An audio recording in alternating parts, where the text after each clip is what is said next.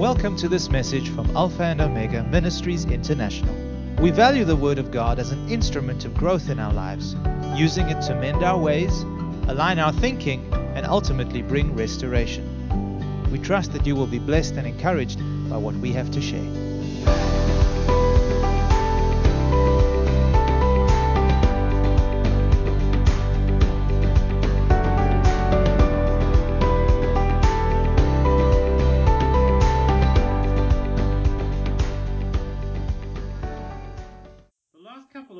I've been talking to you about something that's a very powerful principle in the Word of God. And I wasn't expecting to minister tonight, as you know. So I was asking the Lord, what do I do, Father? Do we carry on from where we left off? Do I do just a single message on something different? And I wasn't 100% sure, but I know you guys have been on the subject of prayer and persistent prayer for quite some time now. And I want to just continue along the lines of what I've been saying for the past couple of weeks. 2 weeks ago, I spoke to you about the primary purpose of persistent prayer, and that primary purpose is personal transformation. It is that in that place of prayer and in communion and abiding in Christ, He begins to do something in us that transforms and changes us.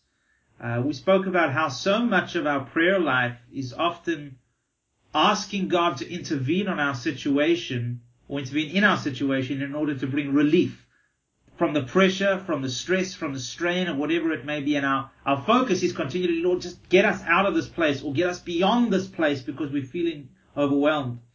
Whereas very often in the midst of what's going on, God is not just wanting to bring relief, He's wanting to bring change within us. And He uses those circumstances to bring that change. And we spoke about Paul praying that God would take this thorn from his flesh, and how the Lord ministered grace to him, and how through the grace of God, Paul overcame. Paul brought the relief, and the relief came through Paul. And that's generally how God wants to work through us. Last week we also spoke about the prevailing word of God, the word that prevails or comes forth from the mouth of God. Speaking about how faith comes not by having heard what God has said, but faith comes from hearing what God is saying. And faith is that substance that brings the power and the presence of God into our lives, into our reality, into our perspective, but also into the natural. It brings the manifestation of Jesus' victory and the kingdom of God.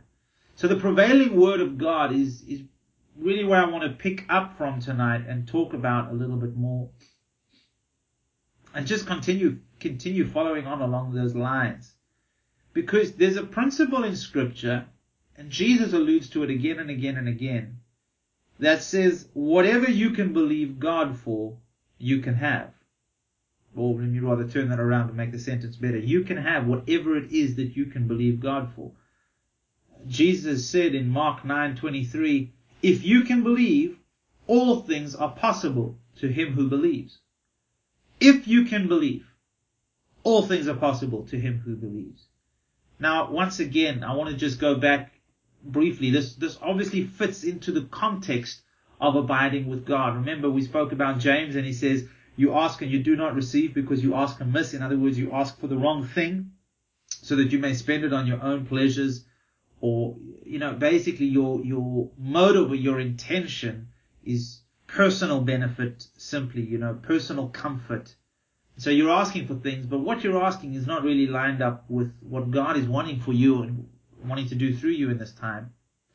We also looked at how Jesus said in the parable of the vineyard, or the parable of the vine, how if you abide in me and my words abide in you, so both are required, then you will ask whatever it is that you desire, and it will be done for you by my Father in heaven. So there's a promise there that if you abide and if you believe, whatever you ask, and Jesus says in this verse, if you believe, it will be done for you. I don't know how much the reality of what Jesus is promising us has really set into our hearts. I think if you had to measure your prayer life based on the requests that you make of Jesus, based on the expectations that you have, you can start kind of evaluating where you're at in terms of truly understanding that invitation. Because it's a mighty, mighty invitation. Excuse me. We've got the winter sniffles. So it's a really mighty invitation. Jesus says, all things are possible to him who believes. And I think once we start meditating on that, and once we start thinking on that, we understand that God is trying to get us out of our very limited understanding, our very limited way of thinking, and bring us into the place where his limitless capacity begins to break through, and our expectation starts to hit another level. Again, this comes through revelation. This comes by faith. But so believing is required.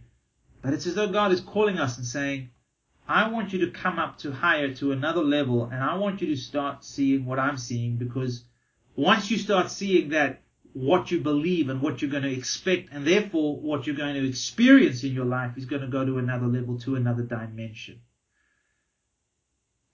What is possible is dependent upon what we believe. And what we believe is dependent on three things. Number one, it's dependent on our perception of God. It's dependent on our perception of being accepted by him. In other words, God, I am your child. The greater and the deeper that revelation is, the greater and the deeper you'll be able to operate in that spirit of coming and asking very boldly of your Father. I don't know if any of you youngsters, it doesn't matter actually how old you are, there's a certain expectation that children have of their father to provide their basic needs, to have the answers. But I am still at that incredible, wonderful phase of my life where I have two daughters who still believe, who still see me as their hero. I am just the coolest thing since life. I am hilarious to my girls. I am still their hero, and it's awesome. Long may it continue. I keep telling them not to grow up. I don't want them growing up. But despite my requests, they are still growing up. Here's the evidence of it. This is what happened today. My eldest lost her first tooth. So she's growing up, despite what I want. But I'm still in this wonderful place where whatever she wants. And these days, most of what she wants is a unicorn and, that kind of stuff. They come and they ask really boldly because they know their old man, if at all possible, will make it possible. Anything in the house that breaks, they have absolute confidence in my ability to fix it. It's a problem sometimes. But why? Because I'm limited. God, however, is not. And he longs and he wants for us to come to him with that same kind of level of expectation, somehow just knowing and trusting completely that he is awesome and that he knows how to fix things and he knows how to make it right and he's hilarious and somehow it'll all be okay. Why? Because God is there. So our perception of God is really important. So it's our perception of our acceptance in his presence. It's our perception of his ability and his will. You see, I think most of us, once we understand God, our struggle is not so much with if God can. Our struggle is, will God for me?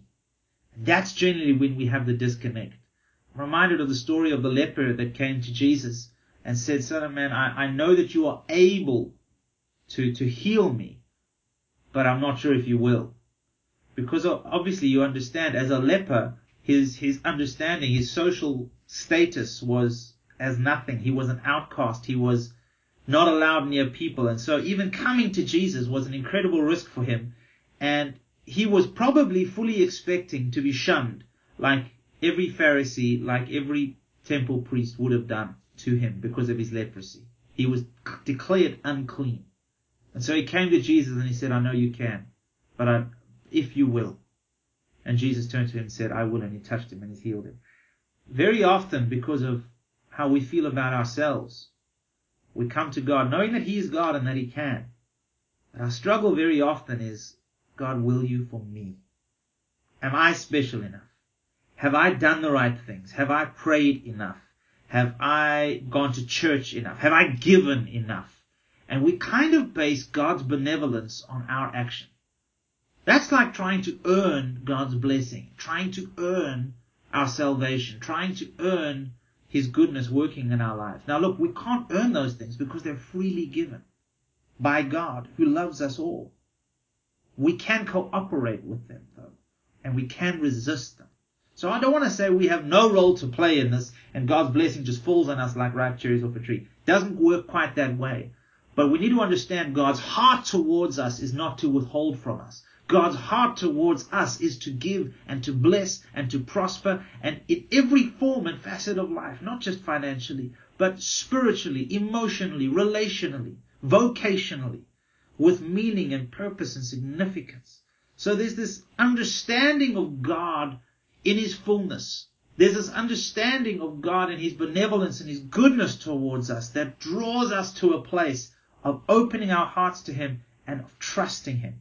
So that's the first thing that determines what and how we believe God and the Word of God. The second thing is this, our view of ourselves. Do we see ourselves as weak or failing, or do we see ourselves as victorious through Christ? Do we see ourselves as sinners who are saved by grace? Or do we see ourselves as the righteousness of God in Christ Jesus? These are very important things because I alluded to it in the previous point. Jesus says that He wants us to come boldly to His throne of grace. Not arrogantly, as if God owes us something. Not arrogantly as if God, as if we are the masters of God and we're going to tell Him what to do. But He does say, come boldly, unashamedly, expectingly to His throne of grace. You can't do that if you are stuck with a sin consciousness. If all you are conscious of is, I don't want to go into God's presence right now because I feel guilty, I feel dirty, I feel ashamed, you begin to cut yourself off from God's loving kindness and from His mercy. That scripture is just so incredible because it says, come boldly and receive mercy. Now, somebody who's done nothing wrong needs no mercy. It's only somebody who's guilty that needs mercy. And so God is saying, even though if you feel guilty, even no matter what you're going through, no matter what you've done, come.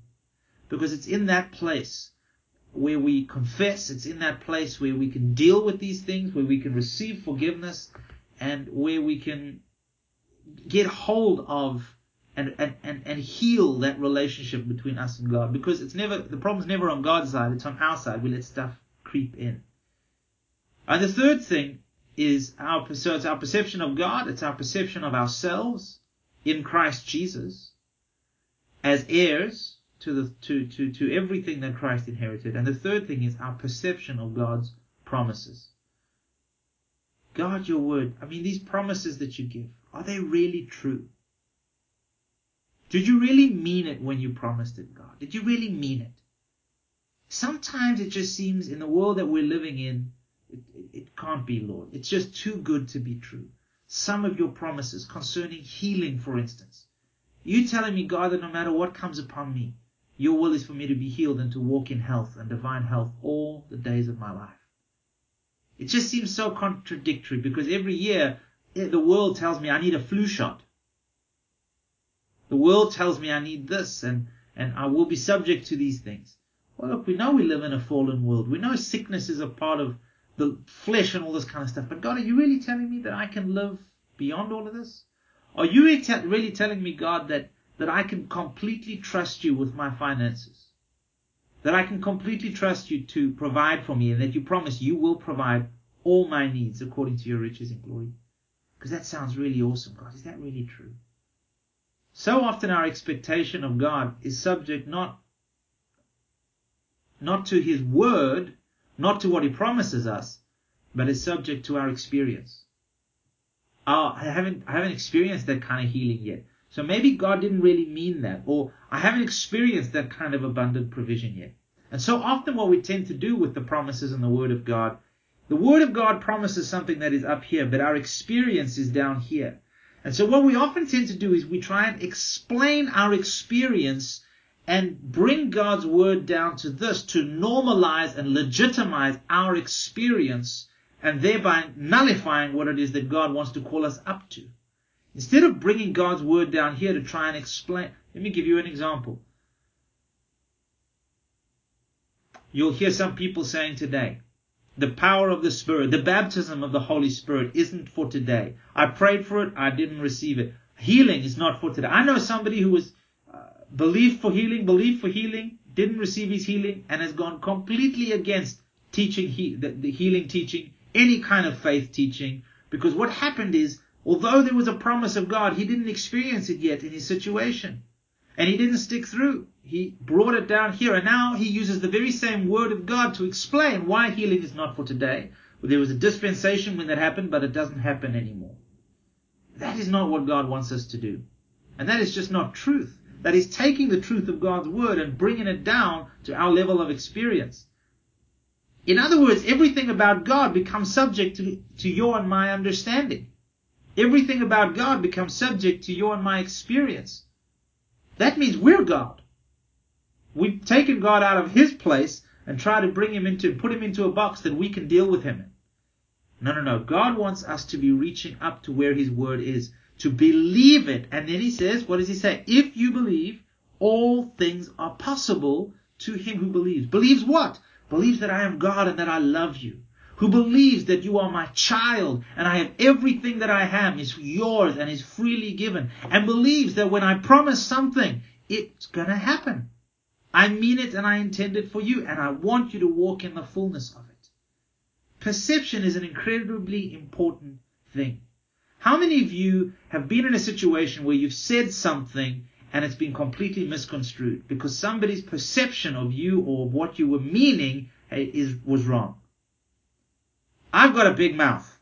I've been in that situation a lot, and I've had to apologize, sometimes personally, sometimes publicly, which is really humbling and humiliating.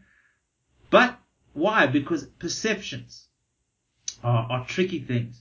A perception is the ability to see, hear, or become aware of something through the senses. So I can perceive through my smell, something funky's gone on here, or through what I see, or through what I hear, through what I taste, as well as by what I feel. 5 physical senses.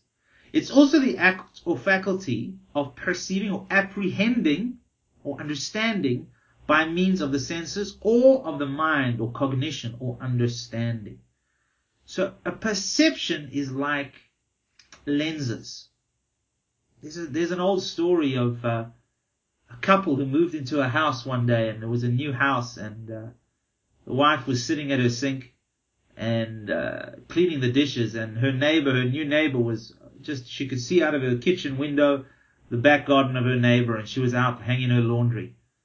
And she looked at this and she shook her head. She says, this woman really doesn't have any idea how to wash clothes. I mean, look how many stains are still all over her laundry. I wonder what detergent she uses. It's obviously not a good one. And then, a couple of days later, there she was hanging up, washing again. She was washing her dishes, and she called her husband over and said, look at the neighbor's washing. Doesn't this woman know how to wash? Does she have a washing machine? It's just, her laundry comes out so dirty. It's like it hasn't been washed, and there she's hanging it up as it just come from the wash. And this went on for about 2 or 3 weeks, and eventually one day she went to go wash her dishes, and all of a sudden the neighbor must have gotten a new washing machine or something, because she was hanging out her laundry and everything was spotless. It was shining. It was bright. And she called her husband and said, look, honey, look what happened. The neighbor finally learned how to do her washing. And he said, no, my sweetheart, I just cleaned the window yesterday. What was the difference? It wasn't the neighbor. It was the lens that she was looking through. And so often our perception of God, or our perception of ourselves, or our perception of our situation, or even our perception of those around us is tainted by by things that are not according to the truth of God's word. They're tainted by our experiences. They're tainted by our hurts. Some people grapple and struggle to receive.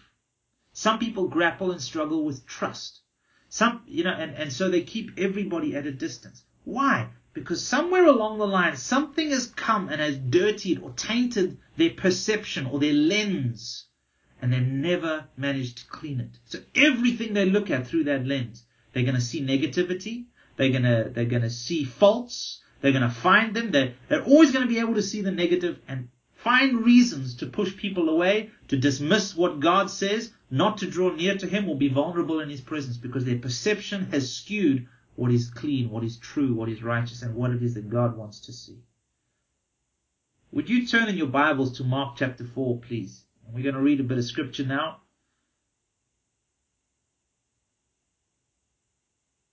And we're going to talk a little bit about seeing and a bit about perception. Now, Mark chapter 4 is a very famous portion of scripture. We're not going to read the whole thing. We're going to start at verse 10, but let me give you some context here. Jesus tells what the Bible calls the parable of all parables. And he basically says, if you don't understand this parable, how are you going to understand any of the parables? It's the parable of the sower. Sower comes out, he sows the word, he sows the seed, which is the word of God. Some of it falls on hard ground, some of it falls on rocky ground, some of it falls on ground where there's thorns, and some of it falls on good soil and produces a harvest 30, 60, and 100-fold. So Jesus tells this parable, and then we pick it up in verse 10. It says, but when he was alone, those around him with the 12 asked him about the parable. So they're saying, God, Jesus, what were you saying? What are you trying to communicate? And he said to them, to you it has been given to know the mystery of the kingdom of God. But to those who are outside, all things come in parables, so that seeing they may see and not perceive, and hearing they may hear and not understand, lest they should turn and their sins be forgiven them. Now that's quite a mouthful, and that's quite an interesting thing for Jesus to say, and it kind of seems very out of character, because he came to save everybody. Why is he hiding things from certain people? Why doesn't he want certain people to see? Why doesn't he want certain people to experience some things and to come into what he wants other people into? It seems a little bit exclusive. And I was driving not long ago, and I was praying for somebody who's in a difficult situation, and they're really struggling to discern the voice and the leading of God in the situation that they're in. And I said, God, would you give them eyes to see and ears to hear and a heart to understand what it is that you're saying to them? And as I was praying that, I started meditating and saying, God, what are eyes to see? Because he said here, seeing they may see and not perceive. It's very interesting. Jesus spoke things in parables. We've been raised thinking, or we've been raised taught that Jesus taught things in parables and in stories to make them simple and easy for us to understand. It's actually the contrary. Jesus told things in parables so that those without any spiritual insight would not understand. He was trying to deliberately hide the mystery of the truth of the gospel from those who he didn't want to hear it. And I'm saying to the Lord, I'm saying, what are ears to hear, God? What are eyes to see? Because we're obviously not talking about natural eyes. We're obviously not talking about physical ears. What is the heart attitude of one that hears and that sees? And the Lord dropped in my heart. He says, those who truly hear and those who truly see are those who will look and will listen with the intention to change their perception and obey. Ears to hear means, God, I am willing to, I am not in this for myself. I am in this for you. You see, Jesus had a lot of people following him. At some stage, we know there was 5,000 men alone. So 15, 20,000 people? He fed them all with, 2 fish and 5 loaves. And we understand that parable. And not long after, he starts saying things and people start leaving him. He starts saying really difficult, awkward things like, if you don't eat my flesh, you have no part of me. And if you don't drink my blood, you got no... Weird cannibalistic teachings that Jesus starts giving. And a lot of people were like, this is weird. We are out of here. And what was Jesus doing there? He was beginning to sift those who were after him for what they could get versus those who were after him for who he was. So he says these difficult things, and he eventually turns to his disciples and says, you're also free to go, by the way. To which they respond, where are we going to go? We've got nowhere else to go. We're sold out for you. You have the words of eternal life. They had ears to hear. They had no plan B. Their hearts were set on pursuing God. And they were determined that whatever Jesus told them, they would change their way of thinking, change their perception, and obey. A great example of this is when Peter is up on the roof praying, and God gives him this vision of the sheet with the pure and the impure animals falling into it. And Peter's saying, what is this, God? God's saying to him, I need you to change your perception because I'm sending you to a Gentile and I want to open up this new gift of the Holy Spirit that you've received to the entire world. I don't think we understand the hugeness of that paradigm shift Peter had to make. Later on, even later on, further on in his ministry journey, Paul rebukes Peter and says, Peter, why are you still focused so much on the Jews? God's already spoken to you. Obviously, Paul had a passion for the Gentiles, but we see this thing of perception needing to change.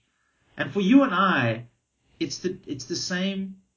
It's the same. Our perception of God, our perception of His promises, our perception of ourselves in Him needs to line up with His. And I want to say this to you. There are some perceptions that God deals with us in an instant. And from that moment on, for the rest of our lives, we never struggle with that perception again. We are set in it. There's a sense of conviction and faith in our hearts. It's no issue. We move on, no problem. But there's other areas of our lives where we vacillate. To and fro. And James talks about this. He says, let not anyone... Let me read it for you from the book of James so that I don't get the wording wrong.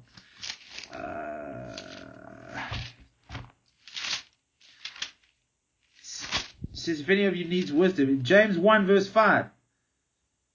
Verse 5 and 6. It says, if any of you lacks wisdom, let him ask of God, who gives to all liberally without reproach, and it will be given to him. But let him ask in faith, in other words, believing, with no doubting, for he who doubts is like a wave of the sea, driven and tossed by the wind. Verse 7 and 8, for let not that man suppose he will receive anything from God. He is a double-minded man, unstable in all his ways. So on the one hand, we have Jesus saying, ask me anything, if you believe, you can have it. And here we have James saying, yes, it is absolutely true. But you can't vacillate. You can't believe 1 minute and be out the next. You can't think this way 1 minute and think that way the next. Our thoughts and our perceptions need to become established in the Word and in the ways of God. Now, I want to just give you a little demonstration, a little understanding of perception tonight that may be just a little bit fun. Now, I asked Peter earlier on to organize a little mirror for this demonstration tonight. And his response was, great, I can see myself enjoying this evening's message. 10 points, Peter. You had me chuckling on that one. Thank you. So, Peter, I'm going to unmute you here because I want you to be part of this little demonstration that we've got going here. Can you just position yourself in front of the camera? And I want, now I want us all to just look at Peter's face, okay? What do you see? Now, guys, in fact, let me unmute you all. We may have a little bit of racket here, but that's okay. When you look at Peter, what do you see? Now, don't hold back, but be honest, people. Be honest. What do you see? Sorry? Someone with a new haircut, Peter. Someone noticed.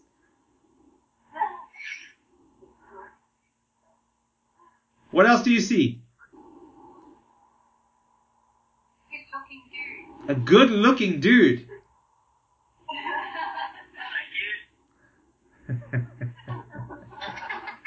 Anybody else? Smiling face. There we go, a smiling face. You know, when I look at Peter, I'm going to mute you all again.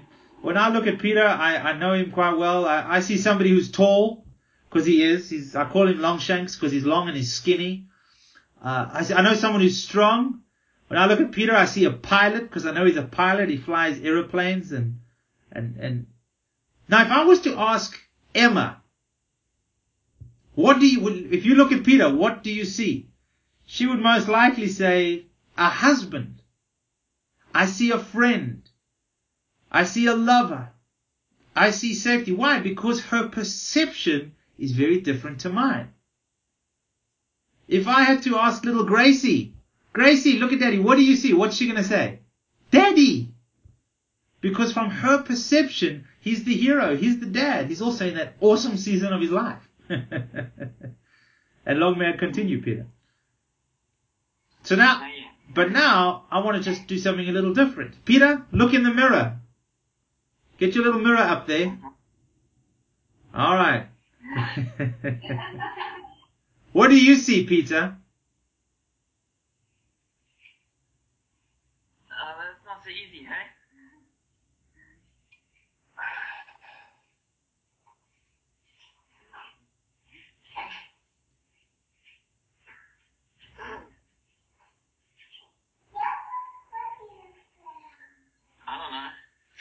Man.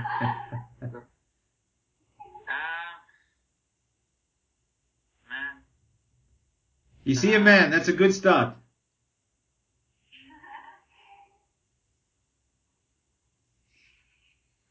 Well, let me ask you some questions.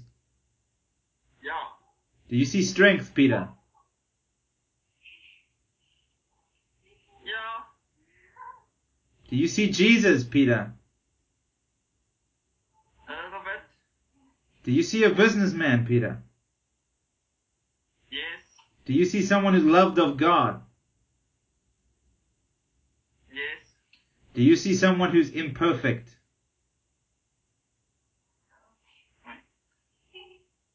Sort of.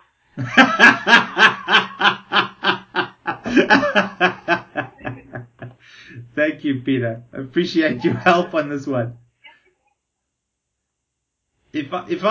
Thanks, Peter. If I had to put a mirror in front of any of you and start asking you that question, what do you see?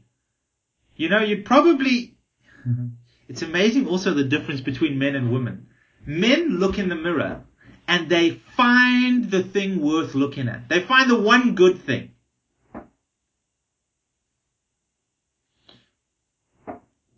This is my good side. You know, they'll find the good thing. You look at a woman, what are they going to find? There's a blemish. Or there's a... Where's the bad? You know, the roll, the whatever.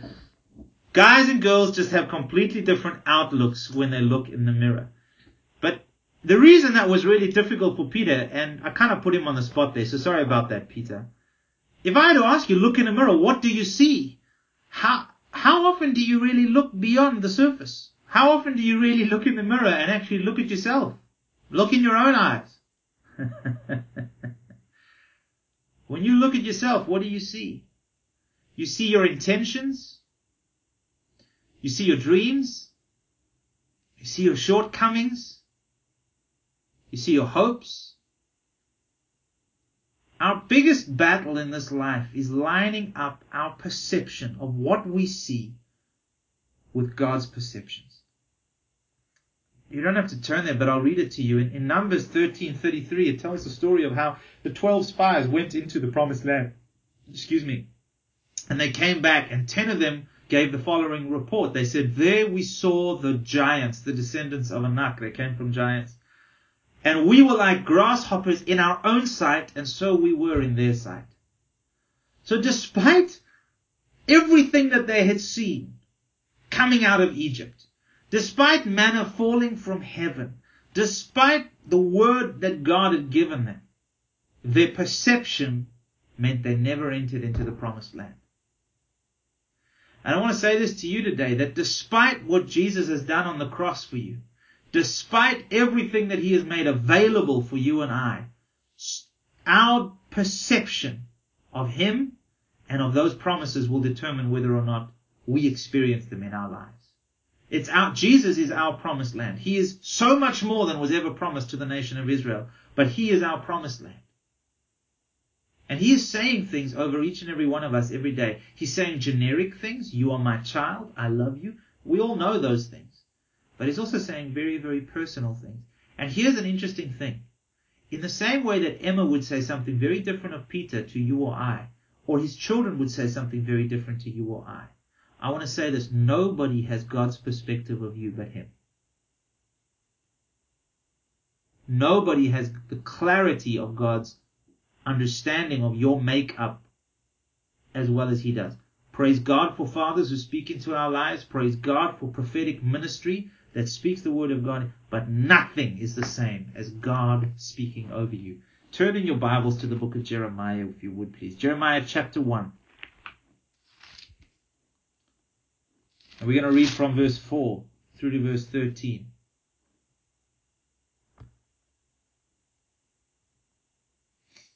And it says this.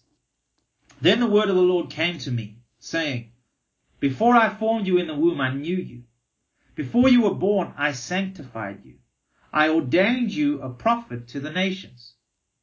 Then I said, oh Lord, behold, I cannot speak, for I am a youth. So there was his perception. What was his perception? Well, God's word comes in and immediately he's dismissing it. So I can't speak. I'm a youth. I'm too young for this. But the Lord said, do not say I am a youth. So change your perception. Okay, so that is not a legitimate reason or excuse. For you shall go to all whom I send you, and whatever I command you, you shall speak.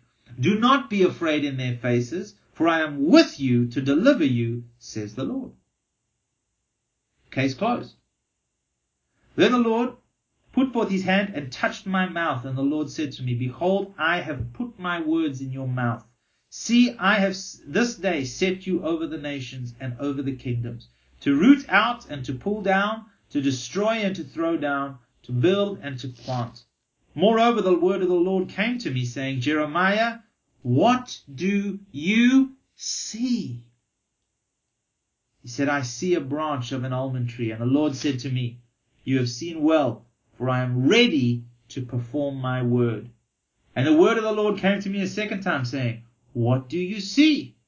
And I said, I see a boiling pot, and it is facing away from the north.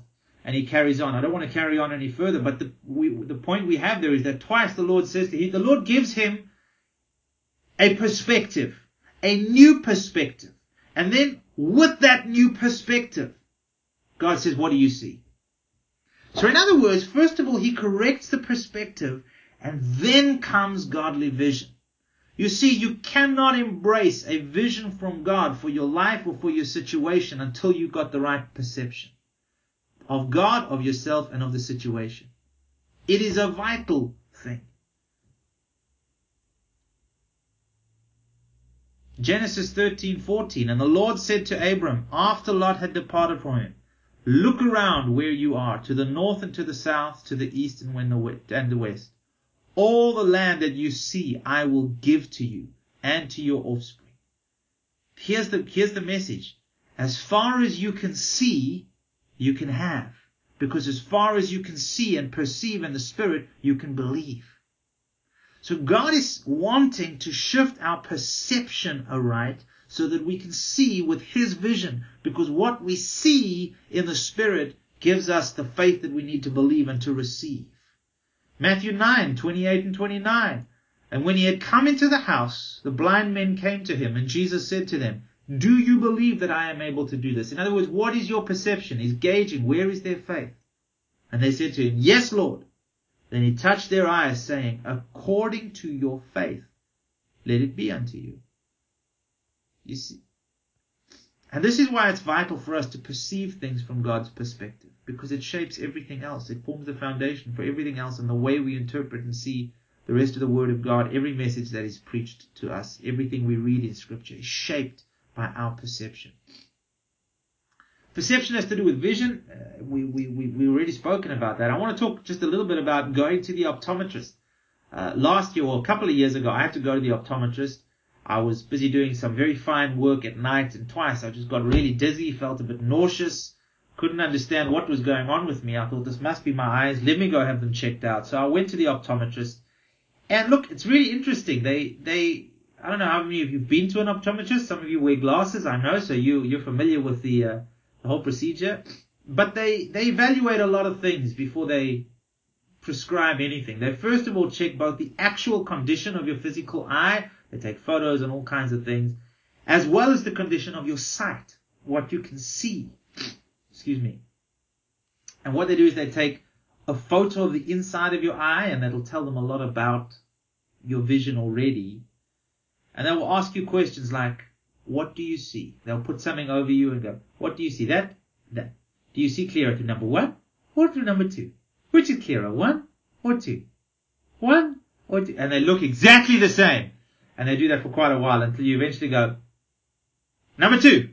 And then the whole thing carries on. It's amazing how you feel so much pressure in that moment to get the answer right. You go there, you know you can't see properly, and yet you're trying to prove to them how well you can see. It makes no sense. Anyway. And so what they do is they work on your focus, they work on what you can see, they work on what you can't see, and what is clearer to you and all the rest. The way we work on our spiritual perception or focus is very similar. It's by focusing on the things of the Spirit, and it's by regularly performing these kinds of tests on ourselves, making the necessary adjustments as we go. What is our tester of our spiritual vision? It is the Word of God. It reveals to us the shortcomings in our sight. You see, any test is designed for what? To reveal weakness. The test is not made so that you can fail. It's to test how much you know, and it's to reveal to you what you don't yet know. So getting things wrong is not necessarily a bad thing. Which I hear Dieter going, you see, Dad, I was telling you, it's not about the mark. It reveals to you where you need work. And likewise, when I start looking in the Word of God, it's like I'm doing eye tests on my perception, on how I see things. And when I start when I hear the Word of God saying something like, love your enemies, the way my heart feels right now, that's a completely different perspective. Or perhaps I'm in a situation and I'm with my wife, and I feel very strongly about doing things this way, and she feels very strongly about doing things that way. And God, what is your wisdom? What is the right way? I want to be vindicated in this. Tell me what is the right way to do things. And you go to James 3 and he says, well, wisdom that is from above, in other words, my wisdom, is first pure and peaceable. It's willing to yield. And it's willing, and so basically what God says is, just do it her way. It doesn't matter which way is right. And so what happens? Your perception needs to change. Just a silly example, but it happened to me, so you understand. Now, once an optometrist has discovered the shortcoming in your sight, he prescribes glasses or lenses so that you can see clearly. Colossians 3 verse 1 and 2 says this, if then you were raised with Christ, seek those things which are above, where Christ is sitting at the right hand of God. Set your mind on things above and not on the things of the earth. He will bring a word to you. He will help you set your mind and your heart on His word, on His way of seeing things. Then you can see clearly from His perspective. Then faith is present to believe God in the midst of your situation. Just a few more scriptures for you as we close out. If you turn in your Bibles to the book of 2 Kings, there's a story here which is a great story. 2 Kings chapter 6. And we're going to read from verse 8 through to verse 17. 2 Kings chapter 6, verse 8 through to verse 17. And it says this. Oh, I'm in 1 Kings. Hold on. 2 Kings chapter 8. Chapter 6, verse 8 to 17. All right. Now the king of Syria was making war against Israel, and he consulted with his servants, saying, my camp will be in such and such a place. And the man of God sent to the king of Israel, saying, beware that you do not pass this place, for the Syrians are coming down there. Then the king of Israel sent someone to the place of which the man of God had told him. Thus he warned him, and he was watchful there, not just once or twice. Therefore the heart of the king of Syria was greatly troubled by this thing. And he called his servants and said to them, will you not show me which of us is for the king of Israel? And one of his servants said, none, my lord, O king, but Elisha the prophet, who is in Israel, tells the king of Israel the words that you speak in your bedroom. So he said, go and see where he is, that I may send and get him. And it was told him, saying, surely he is in Dothan. Therefore he sent horses and chariots and a great army there, and they came by night and surrounded the city. And when the servant of the man of God rose early and went out, there was an army surrounding the city with horses and chariots. And his servants said to him, alas, my master, what shall we do? So he answered, do not fear, for those who are with us are more than those who are with them. And Elisha prayed and said, Lord, I pray, open his eyes that he may see. Then the Lord opened his eyes and the eyes of the young man, and behold, the mountain was full of horses and chariots of fire around Elisha. There's a total difference here in perception of a situation. And maybe you're feeling that your situation is bleak. Maybe you're feeling surrounded on all fronts. Maybe you don't know how you're going to get victory here. Ask God to give you eyes to see. Elisha had divine spiritual insight. He prayed for his servant to see, and because of his spiritual insight, he had a strategic advantage. He had confidence and faith and peace in his situation because of what he saw in the Spirit. It's interesting, Jesus says to us, in this world you're going to have tribulations, but be of good cheer because I've overcome the world. What that means to me is that Jesus says, in the midst of what you're going through, if you turn to me, I will tell you exactly what you need to know in the midst of your situation, that you can experience life and overcoming victory in your situation. Proverbs 29 verse 18 says, where there is no prophetic revelation, people cast off restraint. I'm going to read you the same verse from a few other translations. The Amplified Bible says, where there is no vision, no revelation of God and His Word, the people are unrestrained. The Message says it this way, if people can't see what God is doing, they stumble all over themselves. But when they attend to what He reveals, they are most blessed. Really what the scripture is saying is this. When we don't know what it is that God is saying to us, anything goes. We are left to our own devices. We are left to plan as best we can. We are blessed to work things through in our own strength and our own effort because we don't actually know what it is that God is saying. Now, as we've discussed over the past few weeks, God is saying things over us. God invites us to ask and to seek and to knock, and He promises whoever asks, it will be given. Whoever seeks will find. Whoever knocks, to him the door will be opened. And we have this God who continues to give us this invitation to draw near and to hear what it is that He is saying. A God who longs to shape our perceptions according to His Word, according to what He wants to do, and according to His power, not just for our blessing and our benefit, but for the blessing and the benefit of His kingdom. You see, there's a personal application to this, folks, which is for my blessing, which is for my identity, which is for my life and the life of my family.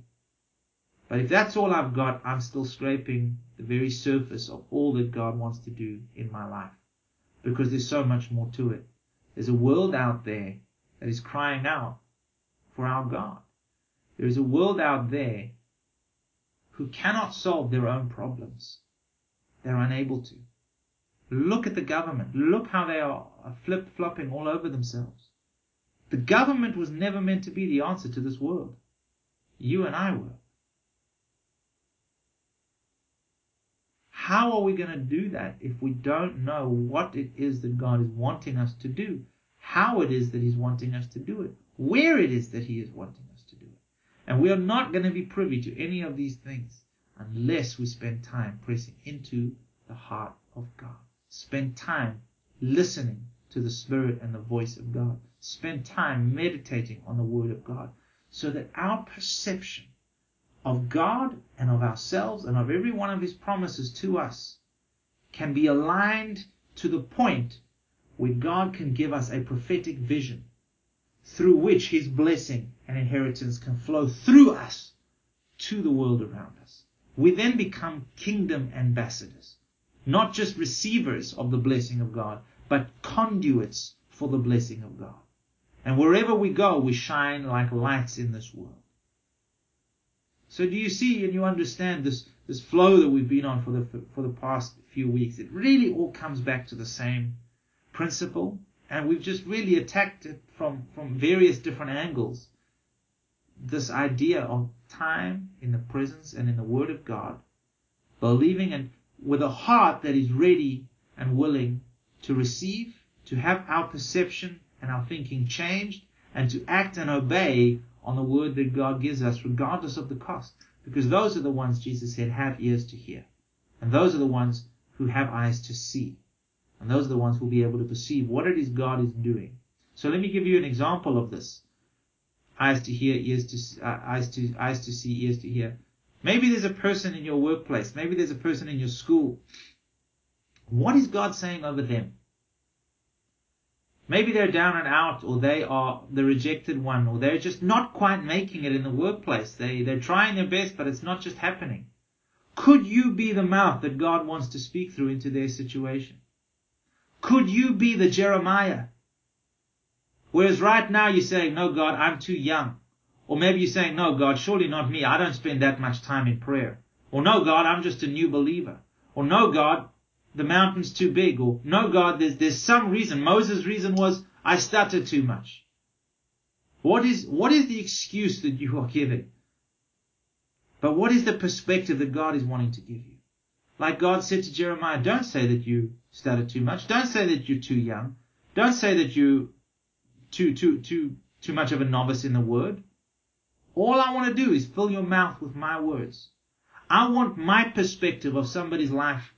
I want somebody's perspective of their lives to change by giving them my perspective over their lives.